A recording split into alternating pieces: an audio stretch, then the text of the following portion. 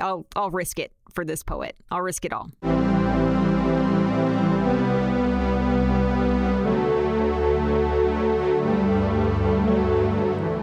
Hi, and welcome to Meet Your Heroes. I'm Audrey. And I'm Elliot. And this is the show where we ignore the very good conventional wisdom to never meet your heroes, and instead get up close and personal with the lesser-known legacies and real-life bad behavior of some of history's most notable and beloved people. Do you know what kind of gourd season it is? I really thought you were going to say, do you know the Muffin Man? No. There was such a pregnant pause there that I thought you were going to switch it up. No, I was just reminding our listeners that it is the celebration of decorative gourds. We have added to our decorative gourd collection. We have. We made more jack-o'-lanterns. Yeah, we had a jack-o'-lantern party with our neighbors. Mm-hmm. And they really invested heavily. One of our neighbors is like this fantastic artist collector, and he made a Junk-o'-lantern where he like hammered in old scissors and faucets and tools. And I made a heart in my pumpkin because I hate carving pumpkins. I made a smiley face. But not like a regular smiley face, like a tiny smiley face, like an enormous pumpkin with like two little holes for an eye and like a little for a mouth. It had so much character. I mean, it did have a lot of character. People like it. It's a good design. I'm not the inventor, but I am a big fan. You saw it somewhere else? I did. It's an internet meme. No one... You haven't mentioned that until just now. Cut it out. Don't tell the world. I want credit for this. We'll have to post a picture of it. Yes. It's good. Yeah. But we had to get... We're getting new pumpkins in. Some of the old ones that animals are eating coming out. We were rotating pumpkins at this point. Yeah, we don't dip our pumpkins in bleach or vinegar, which like preserves them longer. Wait, is that what... I didn't know you could do that. Yeah, but if you dip them in bleach and the animals try and eat them, that's dangerous. If you dip them in vinegar, the animals will still eat them. It's not as dangerous, but like, what? It's a pumpkin. Like, let the squirrels have some pumpkin. No. What if they like pickled pumpkin? They won't. Mm-mm. I mean, they'll still nibble on it, but I just want their experience to be pleasant. What am I going to do with that pumpkin? The pumpkins last forever. Let them eat it while it's still fresh. Fair. Okay, fine. We just got to keep replacing them. Speaking of decorative gourds, I don't know who our hero is. You do. I've mentioned it several times this week. I've forgotten, though. Oh, wait, I do remember now. Okay. Speaking of ravens and feeding wildlife, this week's hero is Edgar Allan Poe. What do you know about Edgar Allan Poe? So I know he was a raven. Yeah, okay. No, close enough. He wrote a poem. Many. He wrote many. That's true. He wrote a poem called The Raven. Uh-huh. And Telltale Heart. Did you write Cask of Amontillado, or is it somebody else? It's a short story. I don't actually really know. I don't know. There's Annabel Lee. Okay. He wrote a lot of poems. Yeah. He's kind of a goth dude. I think he falls into the category of like, yeah, goth lore. Yeah, he's got like this spooky style. I don't know. He's like, he's probably depressed. Yeah, he was. I don't know if he dyed his hair black, but if he had the option, he probably would have. Did not. I don't know if he wore eyeliner, but if he had the option, probably would have. Did not. I think I'm transitioning from what I know about him to speculating about him. It sounds like right now you're actually describing the lead singer of Panic at the Disco. Yes. Which, to be fair, it's a good comparison. Okay. But yeah, he was a moody poet, and that's most of what I know. Okay, so let me tell you a lot more. Let's dive in. Born January 19th, 1809. And I'm not here for your bullshit, so I'm just going to go ahead and start. It's time for Audrey's Astrology Corner.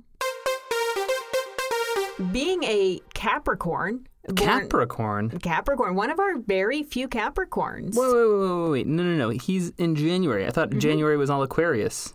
No, Aquarius starts on like the 21st or 22nd of January. There's another one before Aquarius? Yeah, my sister's a Capricorn. What? Yeah. I honestly forgot Capricorn was even a thing. Yeah, you go from Sagittarius to Capricorn to Aquarius.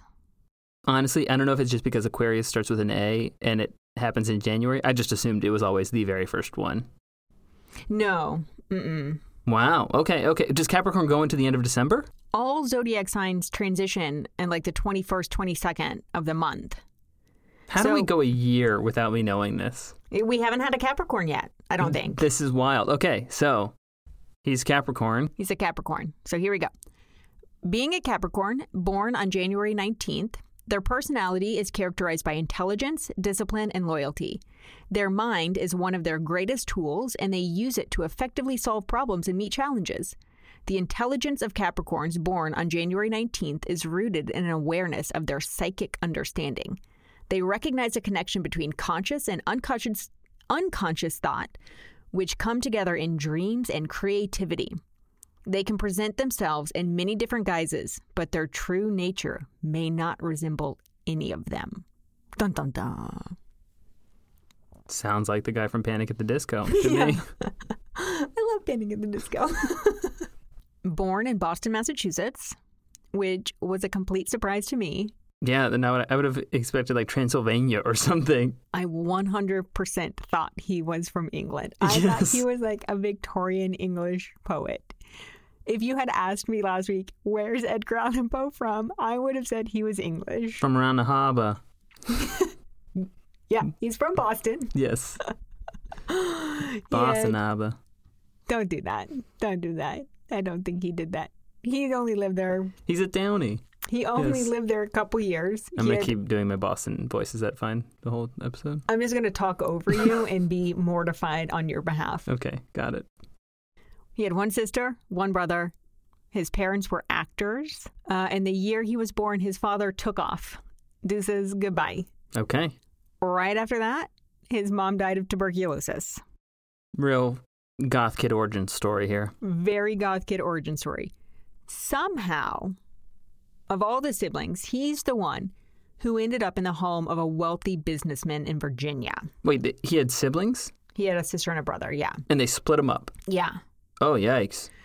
I mean, who's taking in 3, like, toddlers? They're all young.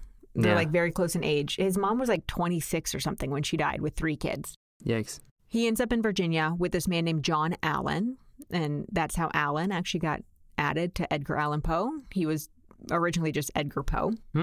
He was never formally adopted, but he lived with these people, John and his wife Frances. Wait, so considered them mom and dad. So they just like, how do they not adopt him? They just keep a baby for a long time?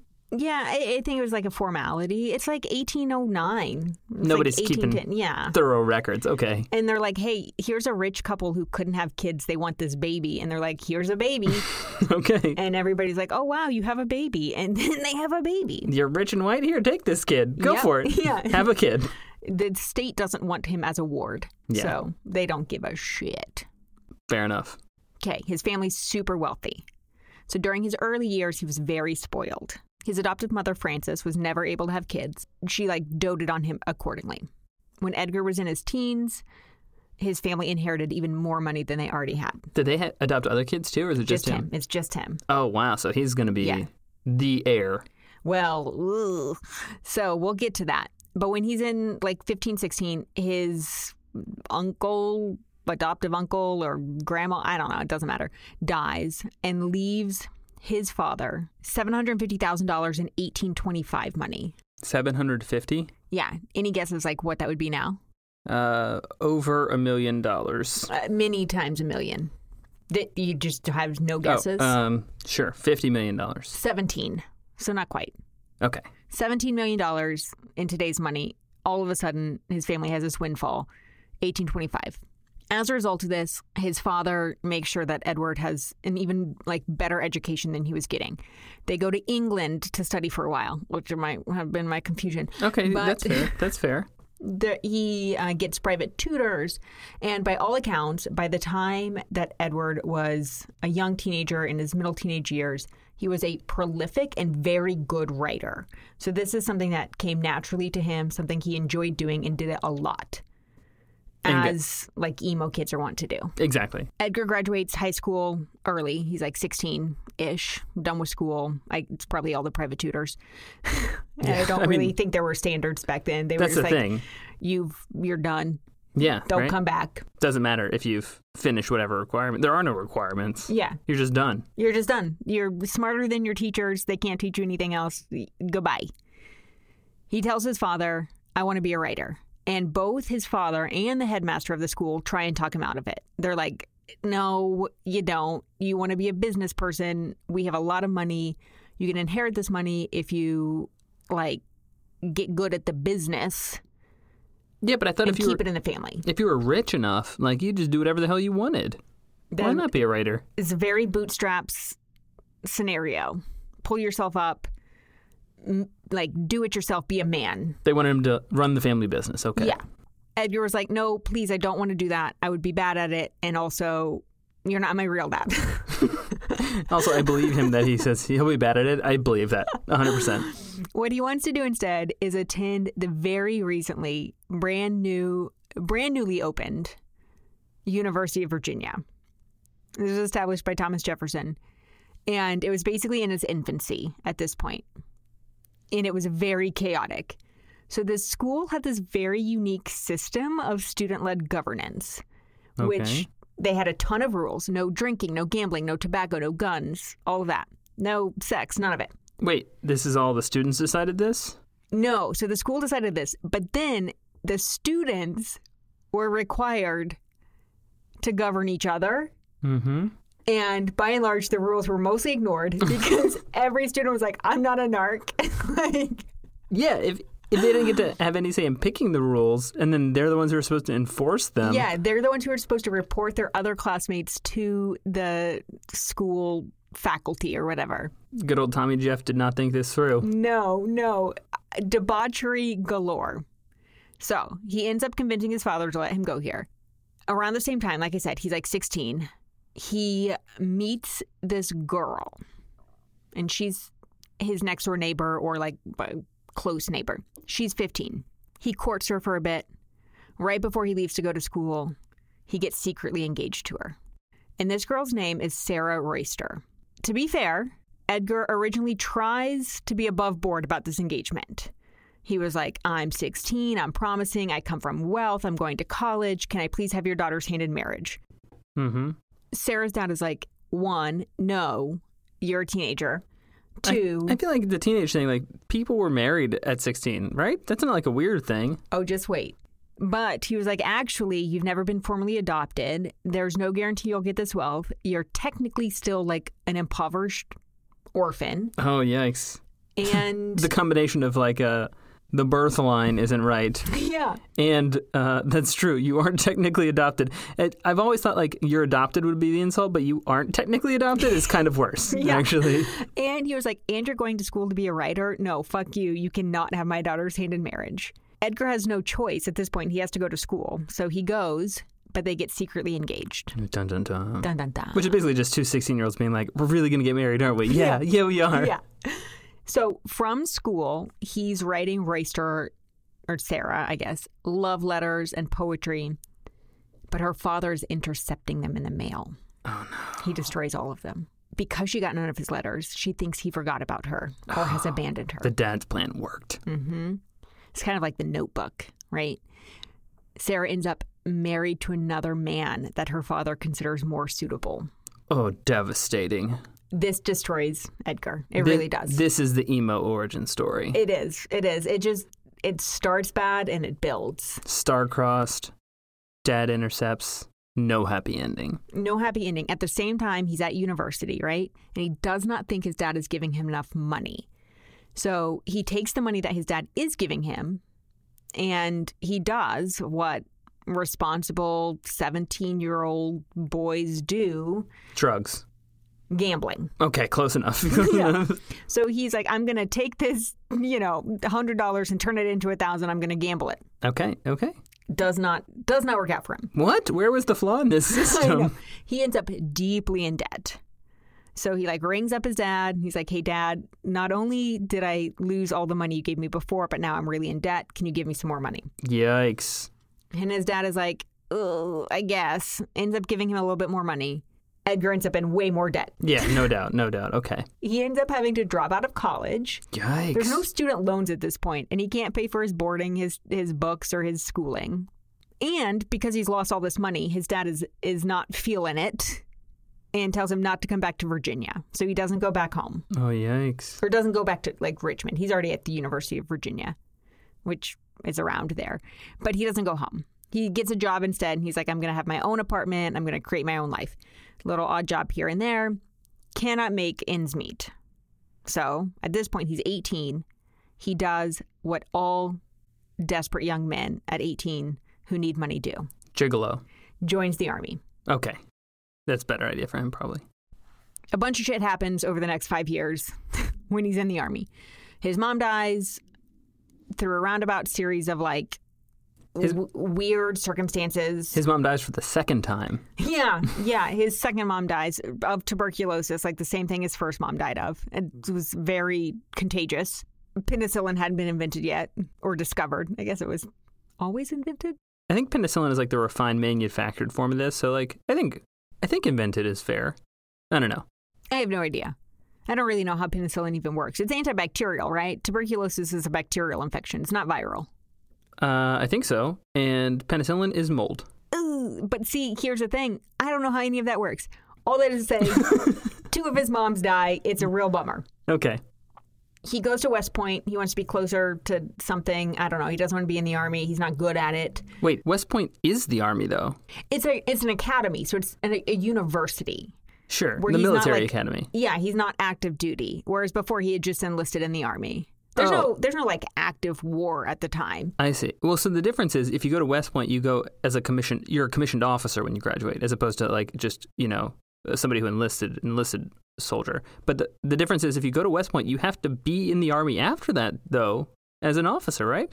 Well, not if you get kicked out because you're very bad at school. Okay. So this is what happens. He gets a little free education. He's studying writing, literature a bit, and he's very, very smart. Mm-hmm. Everyone says he's incredibly bright, but he cannot keep his shit together, and he gets kicked out of this school also. Great plan. Working out for him. Okay. Get some free school. Yeah. His father's like, you're a disappointment and a disgrace, and I'm never going to talk to you again. And then his dad actually does die, like, right after that. Oh, so he actually doesn't ever talk to him again. Leaves him out of the will. Yikes. But does leave this entire fortune to another illegitimate child that he had never met. Illegitimate as in, like, the father's illegitimate child? Yes. So no children are illegitimate. We've already had this conversation. But John Allen and his wife Frances could never have kids. That doesn't mean that John Allen wasn't fucking around and having kids with other people. Oh, yikes. And so because of this, like strained relationship with Edgar, he leaves his entire wealth to this other child that he knows is his and exists, and but he's never met him. Just like imagine that. Imagine that. You're like a regular old nobody, probably living in poverty because your mom had you out of wedlock and the scandal and the disgrace, and suddenly you have $17 million. That's ice cold, too. If you're Edgar and you're like, you are my mother and father, and literally this kid you've never met is going to get all the money. It's a way to make a statement. Right, and it's all because of things like gambling and losing a little bit of money and getting kicked out of college.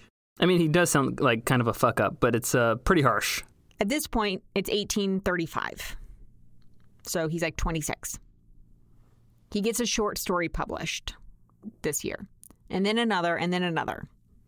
And eventually these stories and a couple of like literary contests that he wins allows him to become the editor of this literary magazine or publication at the time. I don't know if they would call it a magazine. I have no idea. He's there. He's living his best life, doing what he's always wanted to do. But this job is also short-lived because the critiques that he's writing of other authors are so harsh and aggressive that people actually stop submitting their writings to the magazine. Wait, like when they write in the critiques he gives them about the work they submitted? No, like as a critic. He's like publishing it and it's like, and here's all the things that are wrong with it. Oh, he's not like sending this note back like your work sucks so we're not publishing it because blank with blank. He's like, your work sucks. I'm going to tell everybody exactly how and why it sucks. Both and. Yeah, I can imagine it didn't make him super popular. Yeah. And also he was drinking a lot and like fighting with his colleagues. So this is like another failed professional endeavor he has. Okay, so I'm getting the impression here that he's not a super reliable employee. He's not a super reliable guy. In general. Probably a lot of trauma, if we're being honest. Yeah, that's fair. It kind of like fucks up your ability to manage stressful environments. Not a lot of healthy coping mechanisms. No, I'm not blaming him or judging him for anything up to this point because I also have no healthy coping mechanisms. Just a trail of gambling debts and being kicked out of military academies in your life. Every single one of my coping mechanisms is fully destructive. Absolutely. I have a decade of therapy to back that up. And a therapist who's just like, I don't know what to do with you at this point. You're committed to self-destruction. Burn it to the ground. Edgar appears to be doing that 10 years earlier than I have. Okay, got it. Looking back for Edgar, over the course of the 1830s, it's like a weird and gross time for him. He makes a lot of poor choices. Up to this point, they've been mostly just like innocuous. But we're gonna take a little pause in 1833. So I jumped ahead to his career before, but let's take a look at his personal life at this time. 1833, roundabout reasons, kicked out of military school notwithstanding, not being able to hold down a job, et cetera, et cetera. He ends up moving in with his Aunt Maria and her daughter, so his cousin Virginia. Okay. Virginia at this time is 11. They grow pretty close pretty quickly once he moves in, and it's platonic at first. Oh, yikes. That is a foreboding at first. I think every relationship with an 11-year-old should be platonic. Forever? Forever. Yes. Right? Even if you're another 11-year-old. Exactly right. Yes. There's no...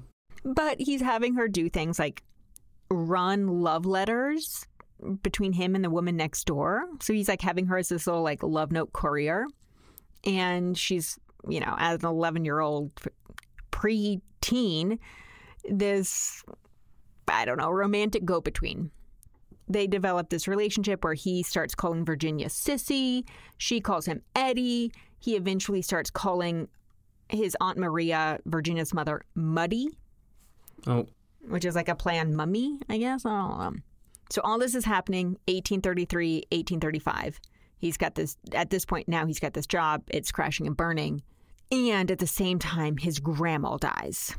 And she was a source of income for the entire family because she was living off of his grandpa's pension and like trickle-down economics in the bloodline, I guess. And this was like not his foster grandma. This is like his real grandma. He's back with his like real family. Oh, this is not... I don't want to say real family. All if you're adopted, that is your real family. His biological family. Okay, so he gets kicked out of the family with his rich adoptive parents and basically falls back to blood relatives like grandparents and aunts and uncles, whoever you can find. Yeah, and he's in his mid-20s at this point. So she dies. This trio of folks lose their income. So he has to go back to Richmond, Virginia. That's where he has some connections. He's like, I can go back and be an editor. I'm going to make some money. While he's away in Richmond, Virginia, one of his and Virginia's cousins, so right, their cousins, they have another cousin, this guy named Nielsen Poe. He writes to Virginia and he was like, hey, our grandma just died. I know you're poor. Why don't you come live with me? I'm rich in Baltimore and I'll pay for you to go to school. He's also like, if you come live with me, because you're poor, you won't have to be married off to get out of the house, which was like a common thing at the time, right? You can come finish your schooling. Don't worry about money. I'll take care of your mom and you can come live with me. Edgar finds out about this letter, does not respond well. Wait, why would he care? Well, let me tell you. I'm going to read you a little excerpt from an article. I'm not going to tell you the title of this article until I get to the end of the excerpt. Okay. But here's what it says. Quote, Edgar responded by immediately and thoroughly freaking out, drinking heavily, and shooting off hysterical missives to Muddy in Virginia. Here's what Edgar wrote. I am blinded with tears while writing this letter. I have no wish to live another hour. I love you. You know I love you, Virginia, passionately, devotedly. I cannot express in words the fervent devotion I feel towards my dear little cousin, my own darling. Then he turns this letter to his aunt and he says, the tone of your letter wounds me to my soul. Oh, auntie, you loved me once. How can you be so cruel now? You speak of Virginia acquiring accomplishments and entering into society. You speak in so worldly a tone. Are you sure she would be more happy? Do you think anyone could love her more dearly than I? The letter goes back to his cousin. My love, my own sissy, my darling little wifey, think well before you break the heart of your cousin Eddie. What the hell? The title of this article is The Short, Sad Life of Edgar Allan Poe's Child Bride. Oh, God. Which is exactly what ends up happening. Wait, what? So in short order, he quits this other weird fucking job that he had just started in Baltimore, goes back to Virginia, immediately applies for a marriage license with his 13-year-old first cousin. No. Yeah. Wait. Yeah. And what prompts this is just that she was potentially going to move with a different rich cousin. Yes. And he's in a different state, and he's like, no, you can't do that? Yeah. He's like, you can't do that. I love you too much. Let me make this right. What the fuck? It's not great. And I know what you're thinking. You're probably like a lot of the comments we get in some of our episodes. It was a different time. They were young when they got married. No. Even for people in Virginia in the 1830s, they were like, this is bad and weird. Yeah, and this is Virginia. Yeah, this is Virginia in the 1830s. So it was actually deeply frowned upon, so much so that Edgar and his aunt and Virginia, they all lied about her age in different records. Did they lie about them being cousins? Yeah, so that wasn't actually the weirdest part. People were okay with that. Marrying cousins was not considered like the strangest thing that could be happening. It happened a lot. But the 13-year-old thing was still just as weird. Yes. Okay. So they get the secret marriage license, and they actually stage a whole second wedding a year later when it's more socially appropriate for her to be married to him at 14. Oh, 14 is like a more reasonable age at this point? Okay, good to know. So that's when they start telling people they got married. So from that same article, his sad child bride, here's a quote. Poe cared about the public impression he might create by marrying a child. He sometimes handled the problem by simply misrepresenting her age. A few months before the marriage, he told a bunch of people that she was 15. He told people that he was 2 or 3 years below how old he was to make the age gap less terrible. The worst part of this article is, quote, Poe might have succeeded in shaving a few years off his true age, but there was no hiding Virginia's extreme youth. She was described by contemporaries as very childlike in appearance and behavior. After the marriage, Poe's sister, Rose, sometimes took Virginia to a school where she seemed, quote, as much of a child as any of the pupils, joining in their sports of swinging and skipping rope. Yikes, that's fucking creepy. Yeah. And so one of the strange things about this marriage is that it seems like it was hastened by Poe or Edgar really not wanting her to go to anybody else, thinking oh no, they're impoverished, she's going to be married off. This has already happened to me once when I was 15 or 16 with Sarah Royster or whatever. Yeah. He tries to keep his reputation afloat by telling people that, or these ambiguous statements implying that he didn't have sex with Virginia until she was 15. I'm not sure that makes it much better. No, because at that point he's 29. And there's still some fringe debate about whether or not they ever consummated their marriage, because some people described their marriage as or their relationship as they're brother and sister. They were, very affectionate, but almost platonic. And then there were his like contemporaries who were like, oh no, they were fucking. It was a regular marriage. She sat on his lap. They did everything together. He was obsessed with her. He loved her. All of these things. Yeah, and just the fact that like he went through the trouble to get a marriage license for a 13-year-old. And on the marriage license, it says she has to be 21 to consent. On the marriage license? And nobody stopped it. They signed at the time. Mm-hmm. Okay, so this is not like, oh, no. She was 8 years too young. Yes. At the time. Yes. And then he goes to the trouble to stage a wedding later, hoping to like make it better. Mm-hmm. Oof. Right. So no, it's not a good look. They're married for a while. He's working, writing, blah, blah, blah. We all know that part of his life. He's a pretty successful author and not like world renowned, but whatever.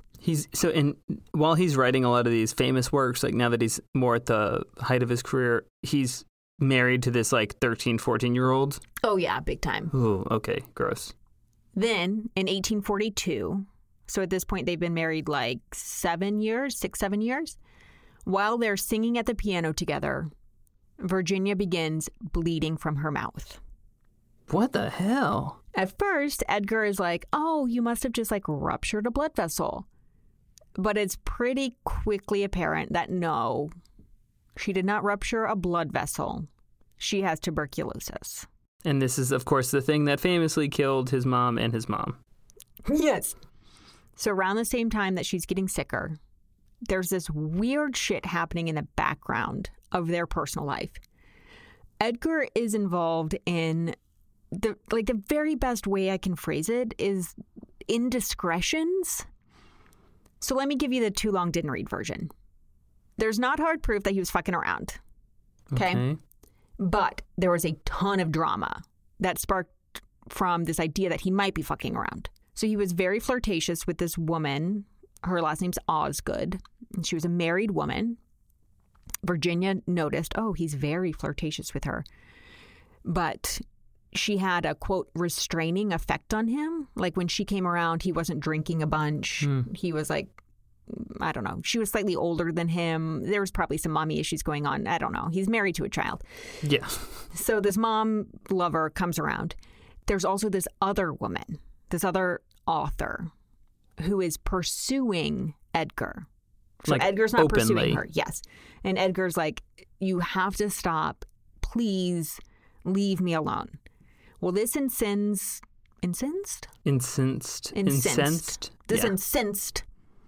this poet. And she was like, hey, here's a thing. I know you're also flirtatious and maybe fucking this older woman. And I'm going to tell everybody if you don't like give in to my ones. And Edgar's like, I'm not going to give in to your ones. There's this whole big drama about these letters that they've written each other. And Osgood writes these letters and it gets all tangled up. It's a lot of letter writing. Just like the most scandalous letter writing. Yes, there were not a lot of other alternatives besides like fighting in person. Right. Well, that's actually what ends up happening. So to end this sort of like, I want her and she wants me and you need to leave me alone. I have a dying child bride at home. He gets in a fist fight with some of his friends and they help him resolve this conflict after he gets the shit kicked out of him. Wait, what? That's what I'm telling you. It's a very too long didn't read version. He's bad at fighting. He's bad at husbanding. He's bad at warding off stalkers. Okay.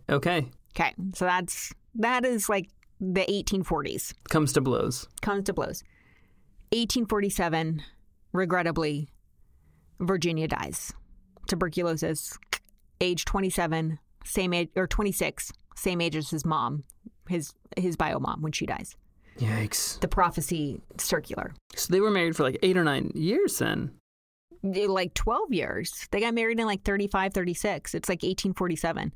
She's not a child at this point. Okay. So she grows up and then dies. Yeah, she was 13 when they got married, and she was 26 when she died. Oh, yeah, so 13 years they were married. Got it. Yeah, they were married as long as we were married. Like, imagine I died now after, being your child bride and then getting tuberculosis, and you have these, like, indiscretions in the background, and you fight people, and then I'm dead. Yeah, it's a pretty different scenario than our life, but okay. I'd like to think you handle it the same as he did. Okay. Which is to let his life spin absolutely out of control.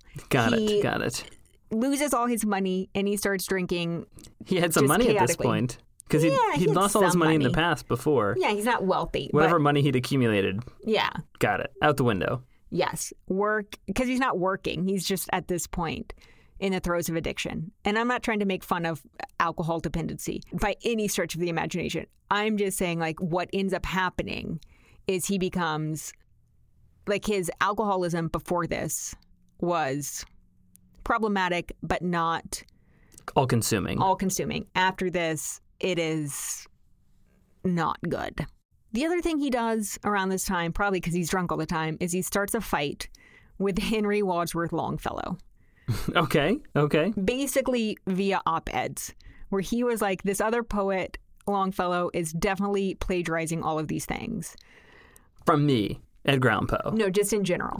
Just like he's a fraud. Oh, it's not like he's not like he's plagiarizing my stuff. He's just like sees somebody and he calls out somebody else. Yes. Okay.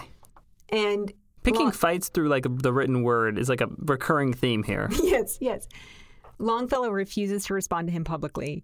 Everybody was just like, oh, Edgar's not doing great, so just leave him alone. He also attempts to court this other poet whose name is also Sarah. There's like a bunch of Sarahs in this story. So he tries to court her. He fails because he's very erratic. And she's already like, one, it's a risk to marry a poet in the first place. It's a major risk, totally untenable to marry. You're not the least risky poet of the group, Sarah. Yeah, you need the least risky poet if you're going to put all of your life eggs in one basket. When he gets back to Virginia, he immediately resumes his relationship with the first girl he was engaged to, Sarah Royster. The one whose dad intercepted the letters? Yes. Dun, dun, dun. Yeah, at this point, she's a grown woman. She's got a bunch of kids. I don't know, husband, curtains. Don't know where he is. He's dead, presumably? I would imagine, yeah. And so she's like, you know what? I'll risk it for this poet. I'll risk it all. Wow. So she, presumably he explained at some point, and then she forgave him, and... I guess. Yeah, Just like The Notebook. Again, yeah, exactly. Just like The Notebook. Okay. If he's a bird, she's a bird. Whole thing, right? But this love is still not enough to pull him from the depths of despair. It's only been like 6 months since his wife died. Oh, wow. Okay, so he's just like really spiraling. Yes. I mean, I guess maybe like a year. One morning in 1849, Edgar is for some reason supposed to go from Virginia to Philadelphia, and he somehow ends up, quote, in great distress on the streets of Baltimore. Incoherent. Immediately taken to a hospital in Baltimore. We don't know why? We don't. So here's what we know. Quote, he was not coherent long enough to explain how he came to be in his dire condition, and he was wearing clothes that were not his own. Oh, okay. He's in this hospital in Baltimore. 4 days later, he dies. Never coherent enough to tell people what happened. Is it like he had a stroke? So at the time of his death, what is reported is that he had congestion of the brain. Okay, that's one way to put it. Yeah, the reality is there's probably alcohol poisoning. Okay. But congestion of the brain is just ambiguous enough that nobody questions it. Sure. I mean, I guess people would question it now, but at the time, it's good enough. Yeah, who's going to question congestion of the brain? How are you going to prove it's not that? Okay, yeah, fair point. I have no evidence. And people were dying of shit they couldn't explain all over the place. Tuberculosis, for one. Yeah, okay. Typhoid. All of these things. They had no... Consumption. Yeah. I mean, that's tuberculosis. Oh. Because it consumed you. Hysteria. Yeah, hysteria. They had no idea how, like, the germ theory of medicine or whatever, of disease. So all diseases were pretty much congestion of the brain. Yeah. Anyway, because there's not a clear sort of, explanation for his death, there's a ton of lore around it. And the cause of his death for years has been up in the air, and people just speculate wildly all over. People say it's probably epilepsy or rabies. Rabies? Carbon monoxide poisoning. Rabies would be a good one. Syphilis. Could be. Could be any of these things. They had no idea. Regardless, he's dead.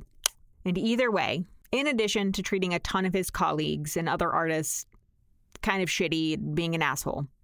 But mostly for his obsessive infatuation and eventual marriage to his 13-year-old first cousin. Edgar Allan Poe is not my hero. Yeah, I got to admit, I would have expected some, depression and some poor coping skills. The child bride he was related to, I did not see coming. Me either. It's a very Jerry Lee Lewis scenario. Same thing. Yeah, and the weirdest part is that if you have this 11-year-old that you move in with who you're related to, at what point do you turn the corner and you're like, oh yeah, this is the person. Yeah. I mean, my very best guess would be that he just never really matured. Mm-hmm.